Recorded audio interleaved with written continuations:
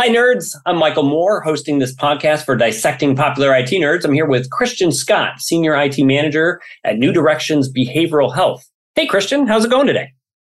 It's going really well. Thank you. So I heard that this is your first ever podcast, right? That's true.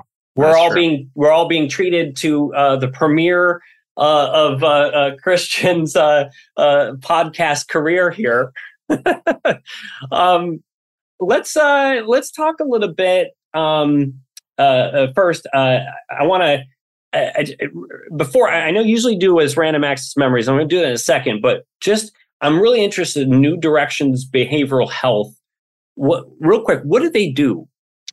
So they provide what would typically be called the EAP benefit for most companies. So if you had some need for your employees to have access to counselors or clinicians or things like that, that's what that benefit is for.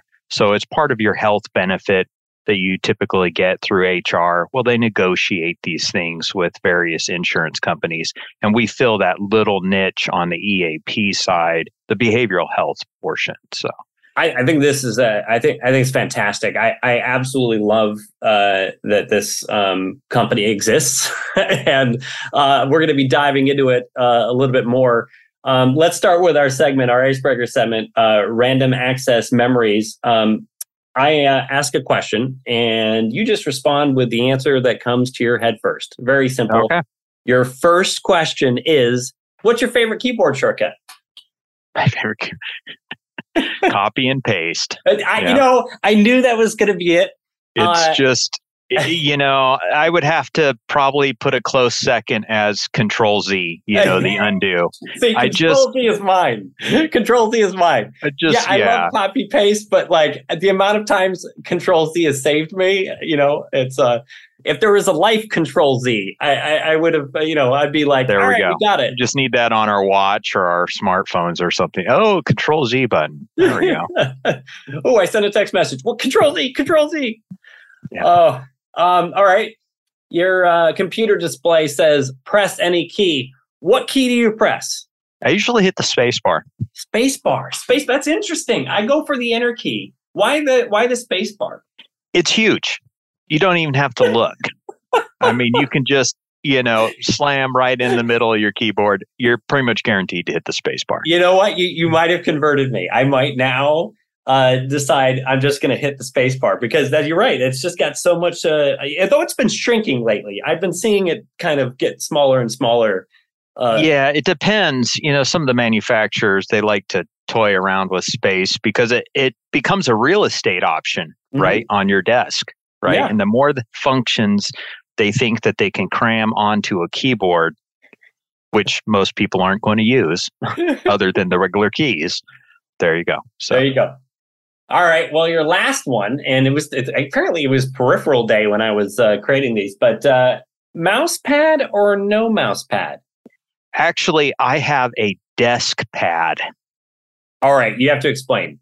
Desk pad. So it's a mouse pad that is literally 2.5 feet wide by 18 inches deep. It's like one of those gamer pads. Yes. Yeah. And I have it on both my desks, both my work desk and my personal desk. It's a view of the galaxy, or a view of a galaxy, not our galaxy, but and I'm sure it's heavily doctored by somebody with artistic skill. But it's beautiful, and I don't have to worry about where I set my mouse down, or my mouse going off the edge, or even because I used to game a lot. Yeah. So you would travel all over everywhere. It travels all around the galaxy. Yeah. You're going to have to get updated ones now that the James Webb telescope's out. I've got unlimited real estate because I have infinite galaxy mouse pad. There you go. It's free real estate. So all right. Let's get into a little bit about your company. You had mentioned that this fulfills the EAP benefits that a lot of companies put out there, and have become so immensely popular and helpful since the things that have gone on in the past couple of years. Sure. Right. Sure. Have you guys seen a marketed increase in EAP usage? Oh, yeah. Yeah. Especially during the last couple of years. But even before then, there was this benefit that was, slowly being adopted by, Fortune 100 companies and then Fortune 500 companies. And then it just kept going over the years. And, it's been growing. It's been growing a lot. And now that we have better mental health awareness, collectively as a society, and less of a stigma around it. Mm-hmm. I think that's still there to some extent in some areas, but we're making really good headway on it. And this growth is just phenomenal. It really is. That's amazing. And that's fantastic too. That's exactly what you want to see in a company. So how do you, as the senior IT manager at New Directions Behavioral Health, how do you contribute and help with that growth? Because I'm sure that there's a lot of stuff that comes along with that growth, right? Right. So, there's some strategy involved. You're constantly looking at new technologies, a ton of projects all the time. And at this point in IT, probably with just about any company, the majority of IT is focused on projects. I mean, you've got a small amount that's break fix, right? Or enhancements for the app dev side. But all in all, it's usually lots and lots of projects. So what type of projects are you working on over there? Well, we've done cloud migration projects to move portions of our data centers into the cloud to give us better disaster recovery response, things like that. And then there's also the fact that before the pandemic, our company was actually about 60% remote already. Oh, wow. I mean, okay. Well, it was just part of our business model, right? But about 80% of the company already had the ability to go and work remotely, either with our VDI or because they had mobile technology, laptops, so on and so forth, right? So I mean, when you look at that, I mean, that must have been you must have been smiling when the requirement came out and you guys already had a good portion of it already set up. Yeah, it literally just took about a week and a half to convert the last 20% to be able to go remote. And a lot of that was the actual shipping of monitors, keyboards, mice to these people so they could take them home. Along with their desktops, and then of course installing firewalls and VPNs onto their desktops and micro machines that they were using. Wow. When you when you look at the projects and stuff that are on your plate now, what are they mostly centered around? Are they centered around strategy for kind of revenue generation, or are they projects to improve processes? What are the types of projects that you're working on in that regard, or a mixture, maybe? I don't know. They kind of run the gambit a little bit. Some of it is, infrastructure upgrades because we've held off for several years due to the pandemic, right? Yep. And then also, the supply chain issues. So we're starting to do those infrastructure upgrades, even though some of them are almost 3 years behind schedule. Other things are software augmentation to allow for better throughput for our end users to get to the services that they need. We're running into that quite often. And then, of course, enhancements of those services to not only get more of them out there, but to get them to them faster. Because that time to service in the medical field is quite long. I mean, I don't know if you've tried to create an appointment with a doctor of any type, right?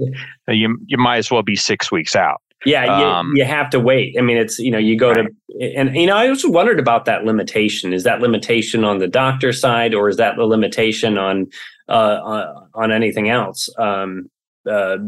I think some of it's the doctor or the hospital or that business side, and I think some of it's with the insurance and just the lack of resources kind of across the board. We're able to get that down in some instances down to a matter of days. Wow. Instead of 6 weeks when somebody calls in and they have a problem.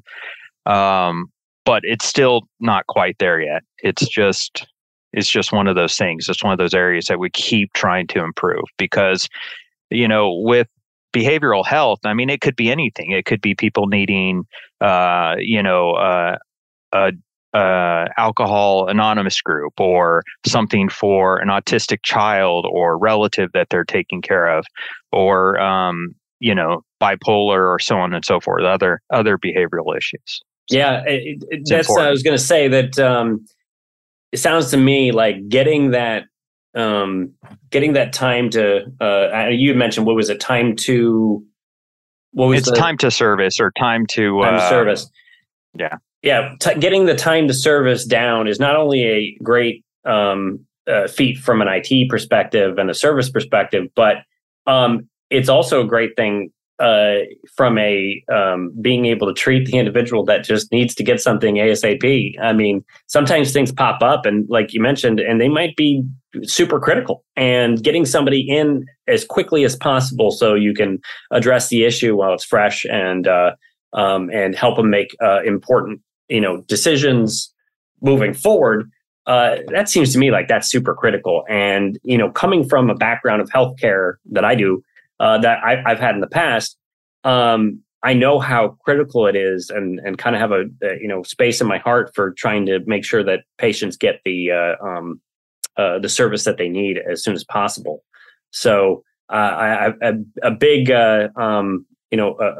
is I think that people maybe don't understand the amount of weight is on your shoulders when you work healthcare. There's lots of regulation. There's lots of demand. You don't get all the resources in the world to do the things you need to do, and the people that are working in it generally have a purpose of trying to make sure that their customers and their patients get the service they deserve. So it's a big piece of my heart goes out to the folks working healthcare and how difficult it is. Do you run into a lot of, you must run into a lot of security challenges?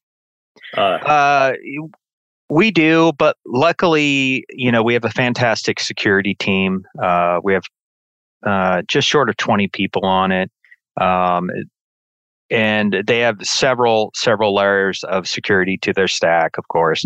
And, we have to follow all those same regulations, HIPAA, we get SOC 2 audited, and all these other compliance things via the contracts that we have either with the government or our insurance partners, things like that. Yeah. There's so much to it. There's a lot to it. And occasionally you'll think, oh, it'd be nice to implement this technology. And then when you're starting to do your TRO, your security review, you're like, oh, it just doesn't quite meet up. And then so you either have to go, well, we can't use it for that, or, we're just going to have to wait for it to mature. Yeah. That's such a great response too. A lot of people, I've seen, we have this kind of maybe approach where they think, work on this and, this isn't going to work for us. And then they move on. But I actually like your approach of, we have to wait for it to mature. Let's just not make a decision right here on this specific piece. Keep an eye on it. And maybe in the future, we'll get something, something better. It's a great way to look at it, because IT is constantly evolving, and not just IT, the number of solutions out there that that you can implement and bring up, especially with these SaaS applications coming up every 10 seconds. There's a new one to do something. There's an app for that, out there, and there are so many different ways to do it. But when you look at healthcare, it's like, where do you store that EPHI? Oh, there? Yeah, that's not going to work. So it's always a big deal. And not just the patient stuff, but, the regulations and how patients have to sign forms and how they have to submit them.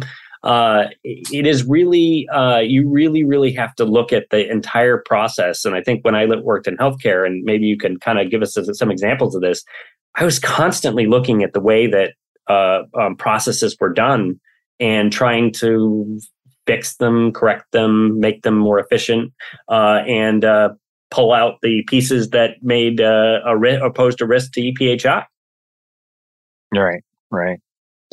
Yeah, some of the things that frustrate me about technology and healthcare in general was, before I got to this company, was the sheer lack of digital solutions.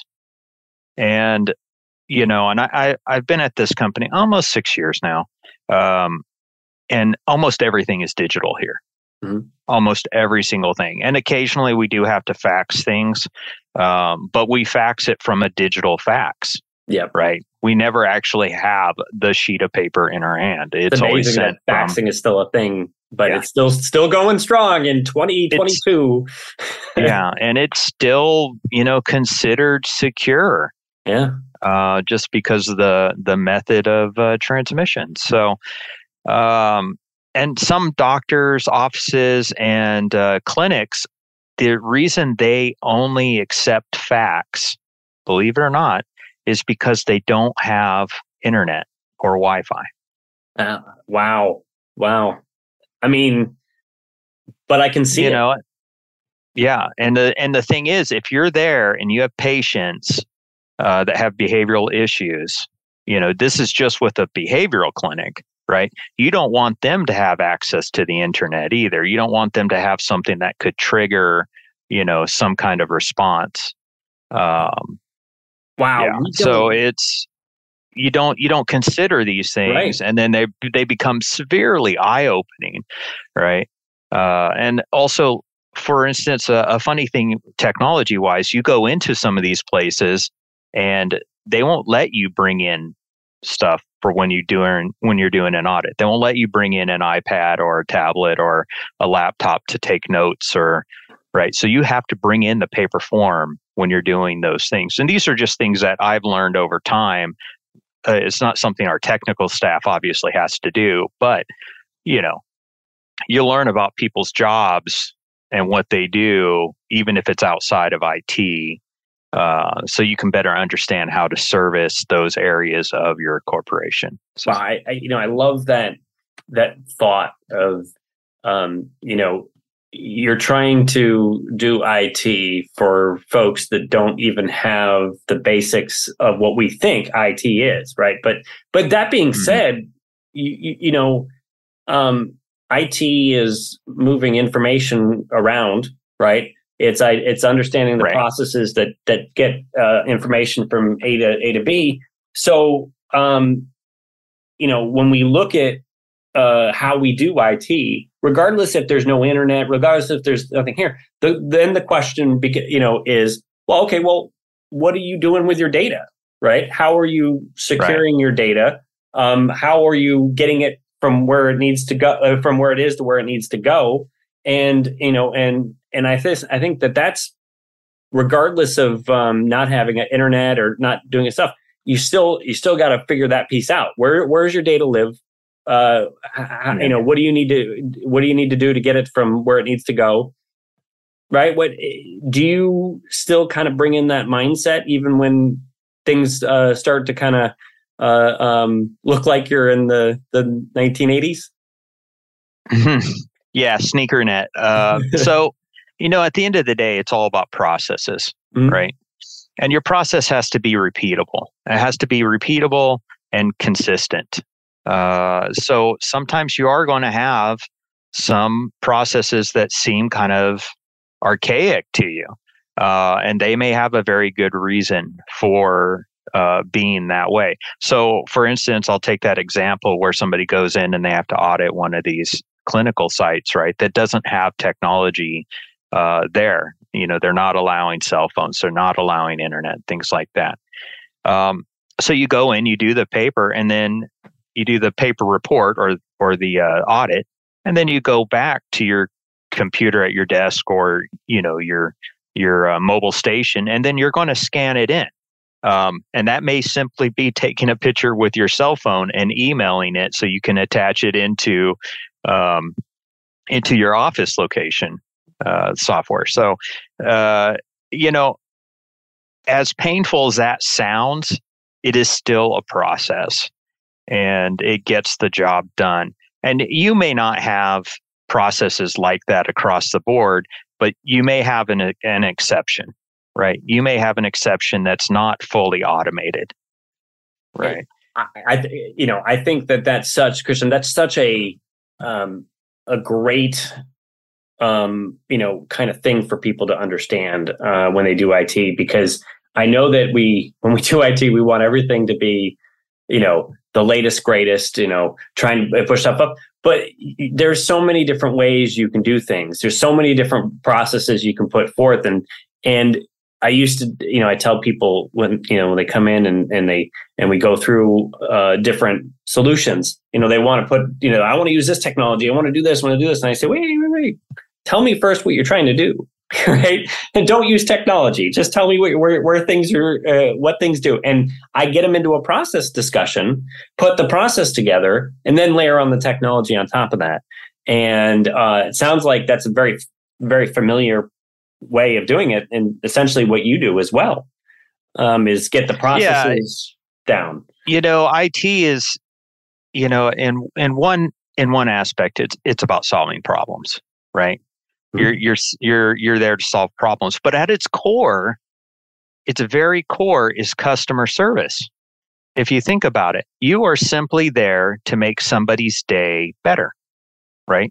And you're using technology to do that. Now, whether that technology is allowing a person to do their job, 1,000% better than they could do manually, right? Or you're making it to where that they can communicate to a huge mass of people, right? But you are simply there to make somebody's day better. You're doing that customer service, but you're doing it through technology by solving the problem to enhance what your end point is going to do. I couldn't have said it better. I think that's I think that's just a great line, out there for everyone to remember, is that's what IT is about: customer service. And it's essentially making someone say, I love that quote. You are, I look at everybody's LinkedIn and kind of go through their stuff and all that type of things. I was looking at your, a couple of things on your website. So you're an MBA, you got an MBA, right? I do. Yeah. So let's talk about that, because I've always been fascinated in this. Do you feel, and in which ways do you feel that your MBA contributes to your decision making in IT? Well, the thing that I learned the most during my MBA was it depends. And that's pretty much it. So maybe I should back up a minute. So, I was a systems engineer before I got my MBA. And everybody kept telling me I needed to focus on one thing. I needed to specialize. And I tried. I looked at being a DBA. I looked at being a programmer. And while I could do some of those things, I wasn't very good at it, and it wasn't interesting to me. Now, there's nothing wrong with those roles. It's just not for me. And that's fine. That's good to get that realization on. And then I had a previous manager. We were talking about this, and I was telling them, my conundrum. And they were like, "Oh, well, you probably should go into management. I think you have really good customer service skills. You're great at dealing with people and technology, and you can kind of, straddle that area between technology and people." And I said, "Oh, well, that sounds great." Well, I already had a couple of MCSEs and a bunch of other certifications, and I was like, "Oh, well, I need to pick a degree to go into." Right. And then I was like, oh, well, I should pick something that's outside of what I currently do. And I was like, oh, well, I need to understand the business better if I'm going to be a good manager. Right. Because I want to understand why the business makes the decisions that they do. Right. Some of it's finance. Right. But some of it's also politics. Some of it's just the way that business is going, or that business field is going. So there's a lot into it, marketing, things like that. And I was like, okay. After talking to a couple of counselors, they said, we think you want an MBA. And I was like, okay, tell me what that's all about. And they were like, it's about running a business. I was like, perfect. That's what I want to learn how to do. I want to learn how to run a business. And so that's why I chose an MBA. Now, I'm sure there are a lot of people out there that choose an MBA because they want to run their own business. That's not what I wanted to do. But I wanted to understand how I, as an IT manager, could better help my business by understanding the way that they thought about what they did. It's just a fantastic way to pick a degree to go after it, is to, identify that.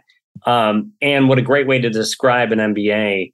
I think that's fantastic. I always think that understanding the business is what is kind of the key to implementing solutions that fit the business, right?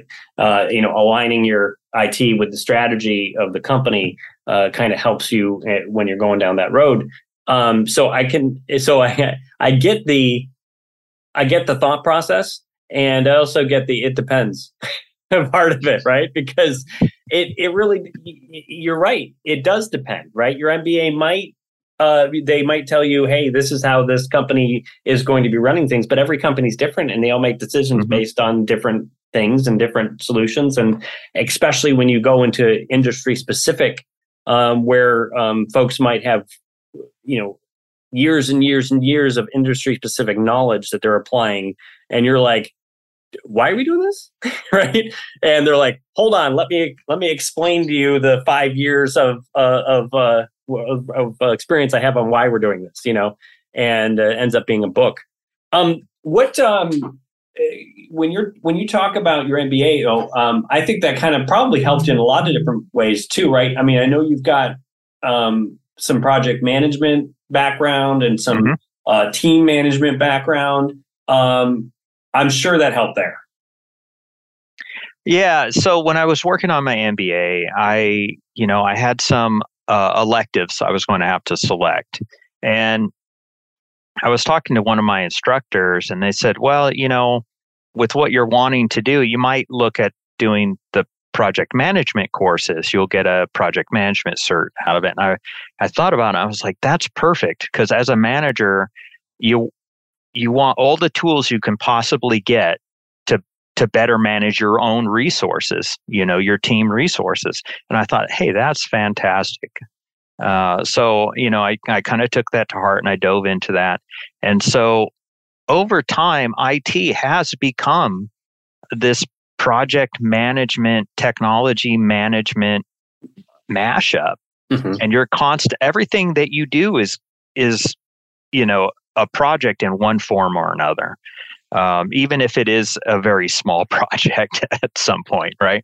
But that helps the way that you think about, point A to point B, and everything that's going to get you through that obstacle course there, to make it as much of a straight line. Find that critical path, figure out where your resources need to go, the timing of things, and that way you're not kind of getting snowed by the steps you're missing in your own head.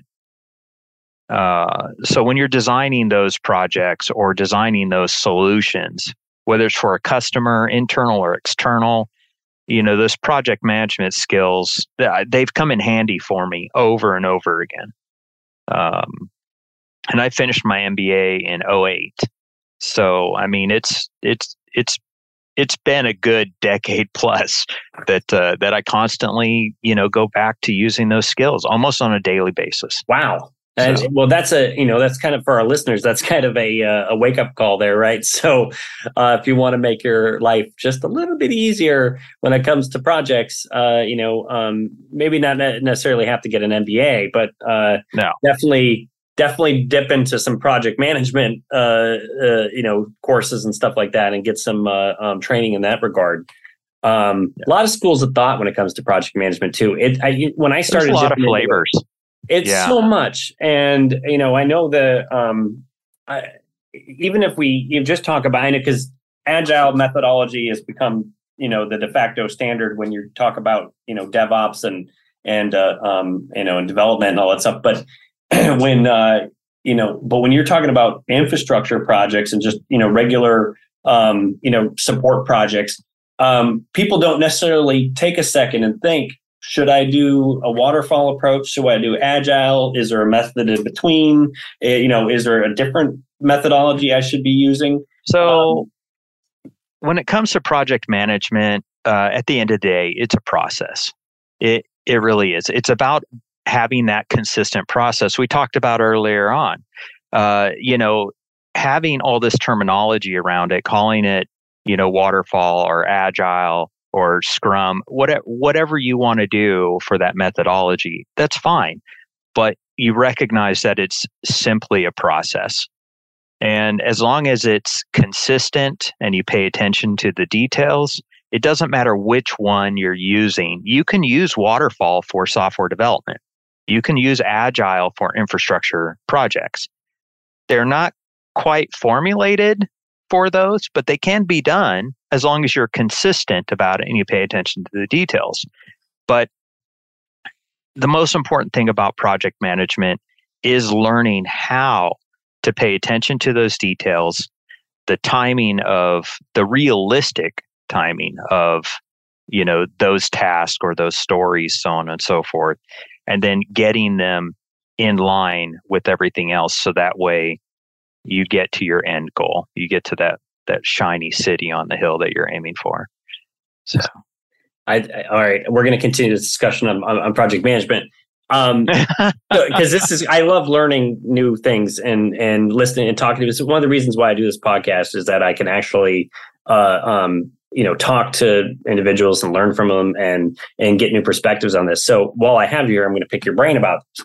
So when we talk about I think one of the most challenging things for folks as I speak to them about projects is timing.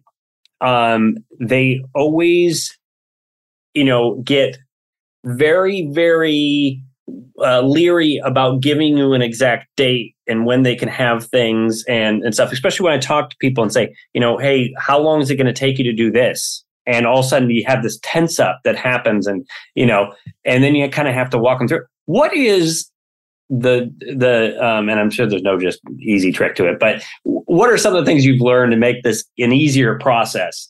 Scheduling out the project, making sure you're putting the right amount of people hours to it, and the right amount of the right amount of resources to tasks so that they're done on time or before they're due. Right. Right. So what's your thought process on that? So there's a human element into it, right? There's a people element into everything you do, whether it's project management, technology, team management. There's a people element to it. So these people have other things to do than the one thing you're asking them to do, right? So for instance, you have an engineer and you're asking them to spin up a virtual server. Well, as a technology manager, that they probably have a template for it or a script or whatever, and it's only going to take 2 hours or less to spin up that server, right? That. And so when you're creating the plan, you create that task, and then you're going to give it a little bit of padding, 10 or 15%. in case something goes a little bit wrong. But on average, that's what you're going to do. But you're not going to say that that's going to start Monday morning at 10 and be done at noon. You're just not going to do that. So what you're going to do as a good people person is you're going to ask that person, hey, I know you've got some things on your plate.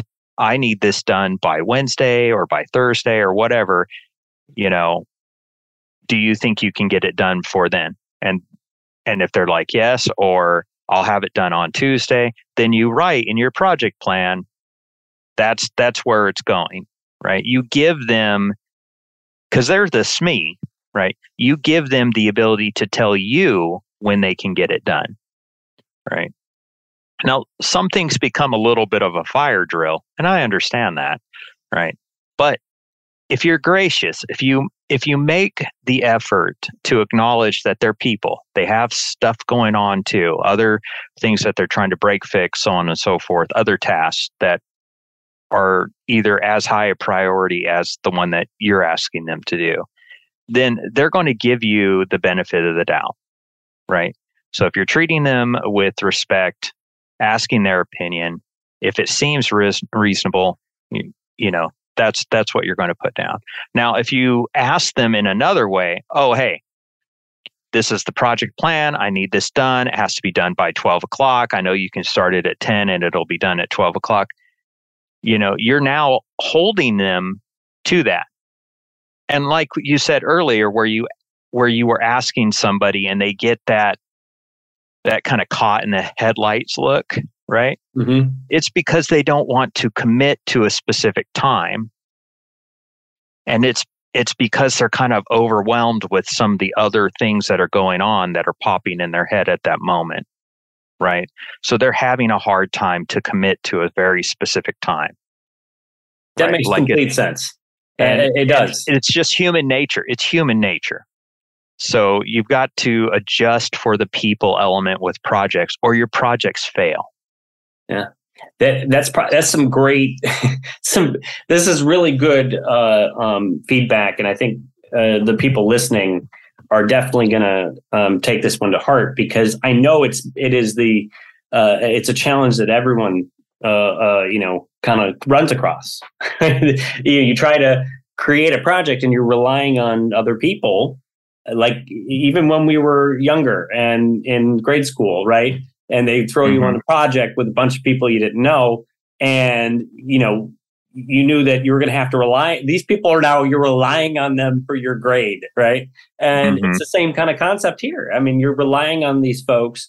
How do you get them to give you accurate information, stick to your project plan? And I absolutely love your response, which is they're people. You do it any which way. You sure you interact with people on a daily basis and rely on them for other things, and you just have to treat them as the human beings that they are, and let them come up with what is realistically the answer to it. I know that some of them are going to give you dates that are way out. Sure. And you got to pull them back a little bit, right? Yeah, and as a good project manager, you understand how to leverage people, not in like a manipulative way. You give them grace as much as you can, and then when you have something that needs to be done in a very short amount of time frame, you're going to go to them and say, hey, I know this just happened, but I need to have this, part of the project crashed, right? I need to have it solved very quickly. And, and you apologize and you ask if they can speed up what they need to do. And, most of the time they'll reprioritize their task list for the day or the week or whatever to accommodate, because you've given them grace before, So as you're thinking about it, you almost have to be a student of human nature to be a very good project manager, because that's what you're working with. You're working with other people constantly. There's an art form to it. That's true. Yeah, and it's the same thing with customer service. It's the same kind of same thing. Like what you mentioned earlier, trying to put a smile on people's faces, and there's an art form to that, right? People contact you. They already know there's something wrong. They're at your mercy of trying to get it to be fixed, and the goal there, right, is to try and make it so that they don't feel like it's their fault that the problem happened in the first place, and trying to kind of work through that. I had a really good manager that one time taught me a trick about working with people on the support line, and what they said is, don't ever ask if the computer is powered on, right? Instead, ask what color the light is on the computer, right? Because then you're going to get your answer, but it comes across so much nicer, right? Hey, what color is the light? We all know that the light's really usually just one color, right? But sometimes the end user doesn't know that, and asking what color light it is gives them the response back to go, oh, it's green, or I don't see a light. In which you go, right? Oh, can you, maybe something happened with the power? Can you turn that thing off, but unplug it and plug it back in? And that type of difference is like kind of what we mentioned. It's an art form, and it's kind of the same kind of concept you're talking about with the project management, right? How do you work with somebody and pull down their defenses? Just get the information you want, and then walk away, and they still have a smile on their face, feeling like, yeah, you know what, I got visited by the PM, but I still got the data I wanted. It's a win-win for both people. And I've seen a lot of project managers that kind of act like the watchdog. Is your task done? Is your task done? And they just keep repeating that question over and over and over again. And it's like, that's, you want your communication to be accurate, right? Timely, pertinent to the subject and, the object at hand. But you can do it in a nice way. It's that whole, more flies with honey kind of thing, right? And I've never seen those people be very successful as project managers. The people that are just watchdogs. Well, to your point, the best project manager I ever dealt with would come up and sit down right next to me and say, "Hey, here are the pieces. Here are the things that you've got working on. I saw you've changed the progress on some of these, but these are still kind of outstanding. What issues, what challenges are you running into to resolve these? How can I help you? How can I help? Yeah, roadblocks. And I would just sit down and explain it. And most of the time it was, either a political issue. I can't do this because this and this is in my way, or money, or it was just resources. Hey, listen, I don't have enough resources to put on this project. If you can kind of help me, with getting some resources for it, then we can get that done in no time.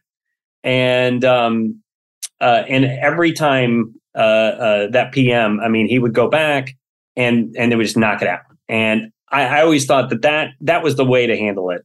that was the way, like you mentioned, that made me felt like a person, and understanding my challenges and being able to help me kind of overcome those challenges. So, yeah, removing roadblocks is just one of the great ways you deal with the people element, right? I think it's fantastic. So, keeping on our people element, let's talk about team management, right? Okay. You currently have a team? I do.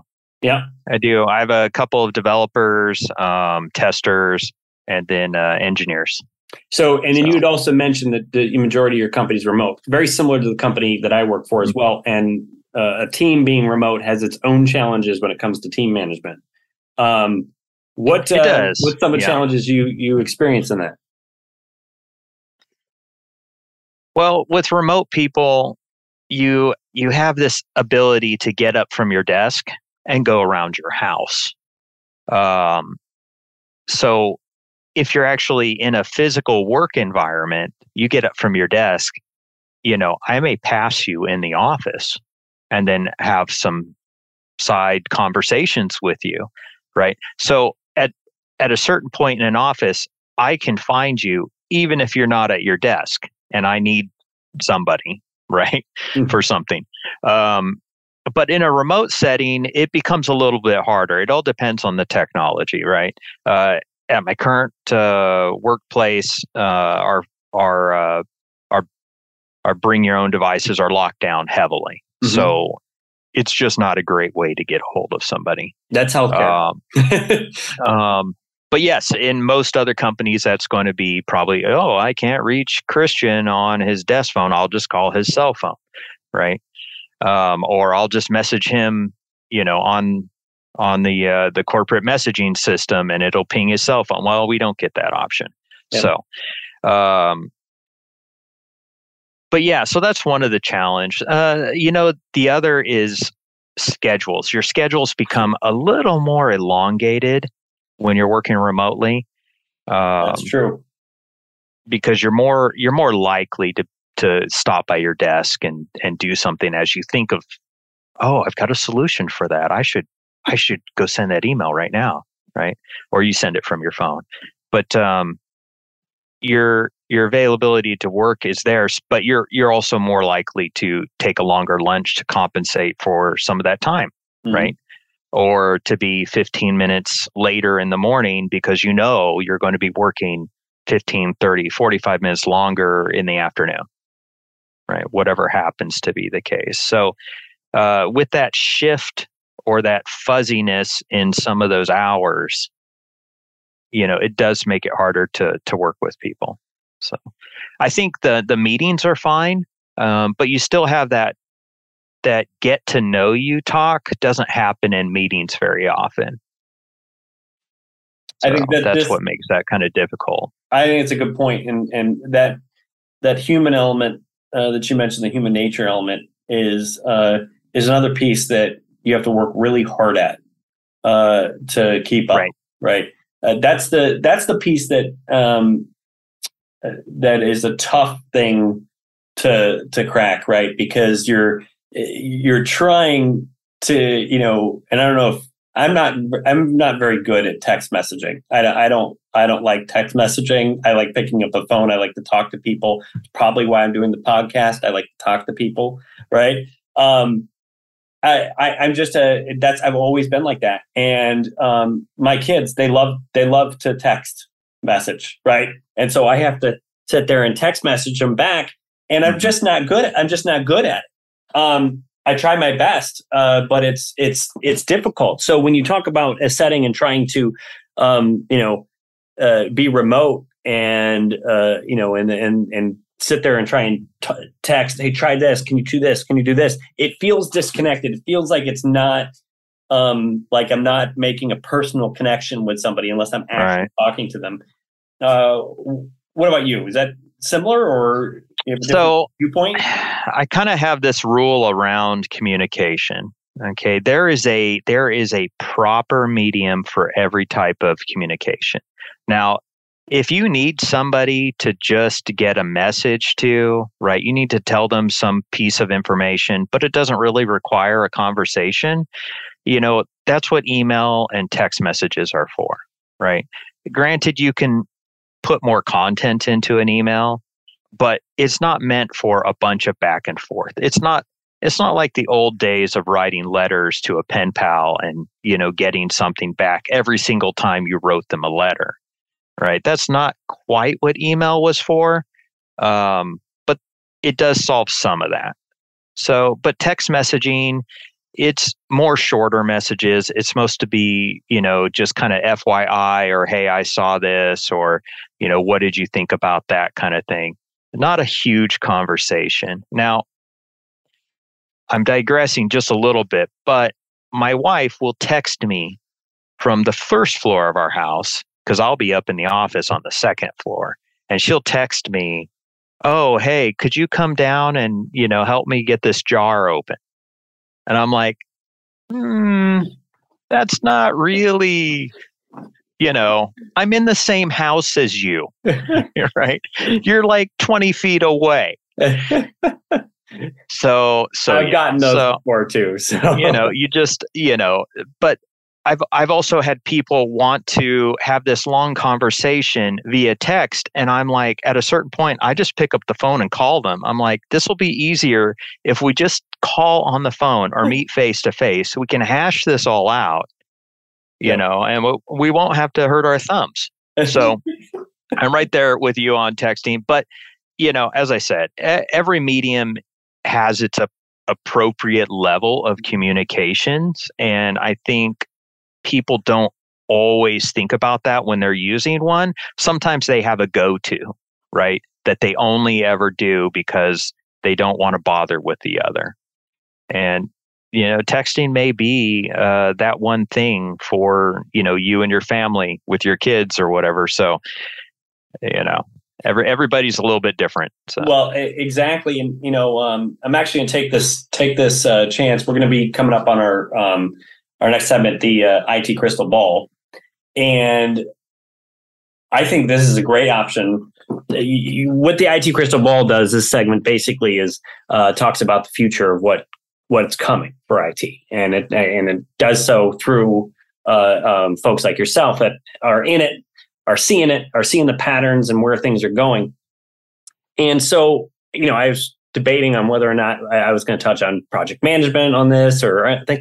But actually, based on your answers with communication, I want to talk about the future of communication, because there's a whole generation that's coming up. For example, my kids,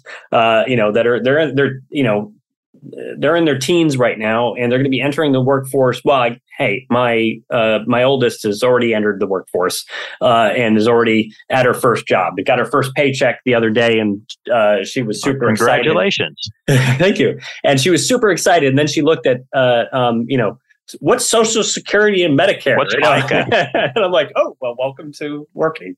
So welcome to being an adult.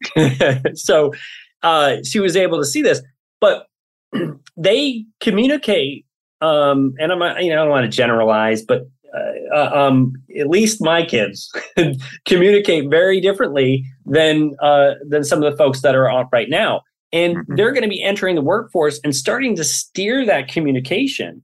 And as that generation that's very, very good at texting and creating short messages and sending them out, and short, concise text messaging, which already is a talent in itself. Sharing videos that are 20 seconds long and conveying an idea. These are very important kind of changes that are going to be coming up to the new workforce, especially since it's related over to the behavioral health. Are now going to be dealing with more and more these individuals that want to be communicated that way. So there's right. So what do you think the future of communication is? I mean, obviously it'll include faxing. We all know that, right? Unfortunately, yes. But what do you think the future of communication is going? I think a lot of it is going to be short snippets, like it currently is via Twitter and YouTube and TikTok. That kind of entertainment, is going to have its mainstay for quite some time because it's a generational thing, right?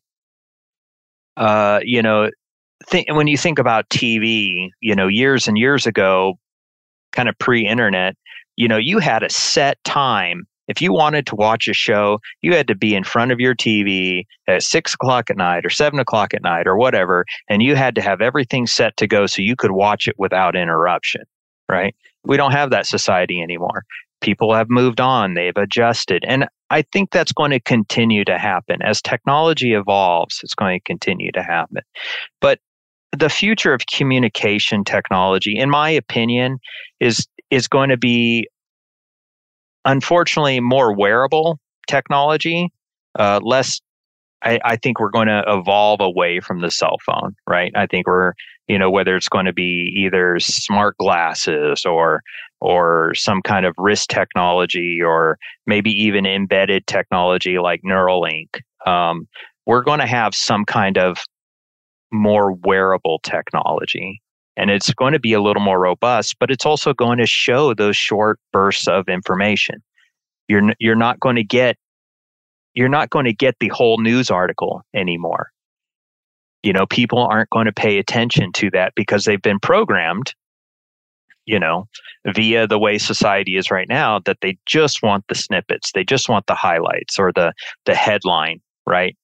Not that that's not going to cause its own problems. I'm sure there will be a learning curve. There will be spin on everything. There will be shorthand, all of those things. But the messages, they're just going to stay short. People are just not going to invest the time in that. So they're going to need communication that can relay those short messages, those short bursts of communication to you.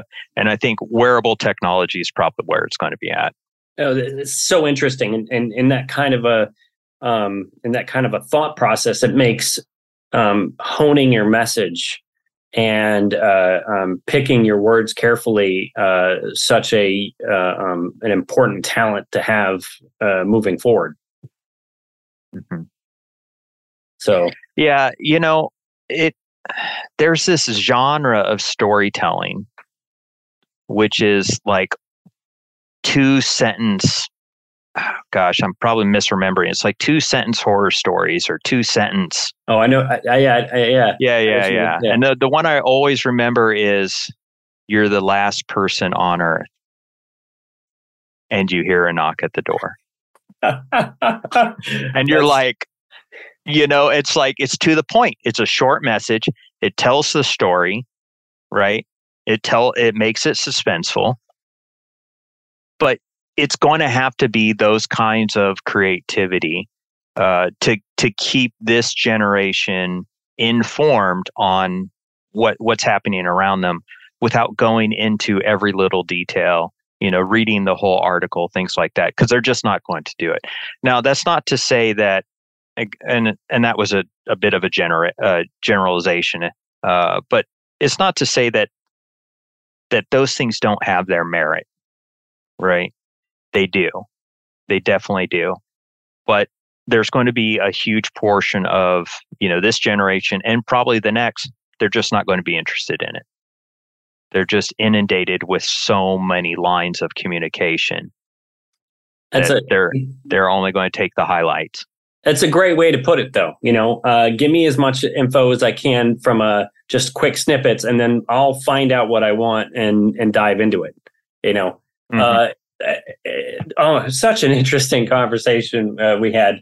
Nerds, this is your host, Michael Moore, on Dissecting Popular IT Nerds. I've been the pleasure of talking with Christian Scott, Senior IT Manager at New Directions Behavioral Health. Thank you so much, Christian, for stopping by and doing this. And I'd love to have you on again when you get the time. Okay. I appreciate it. I enjoyed it. The conversation was fantastic, and I'd love to have more of it.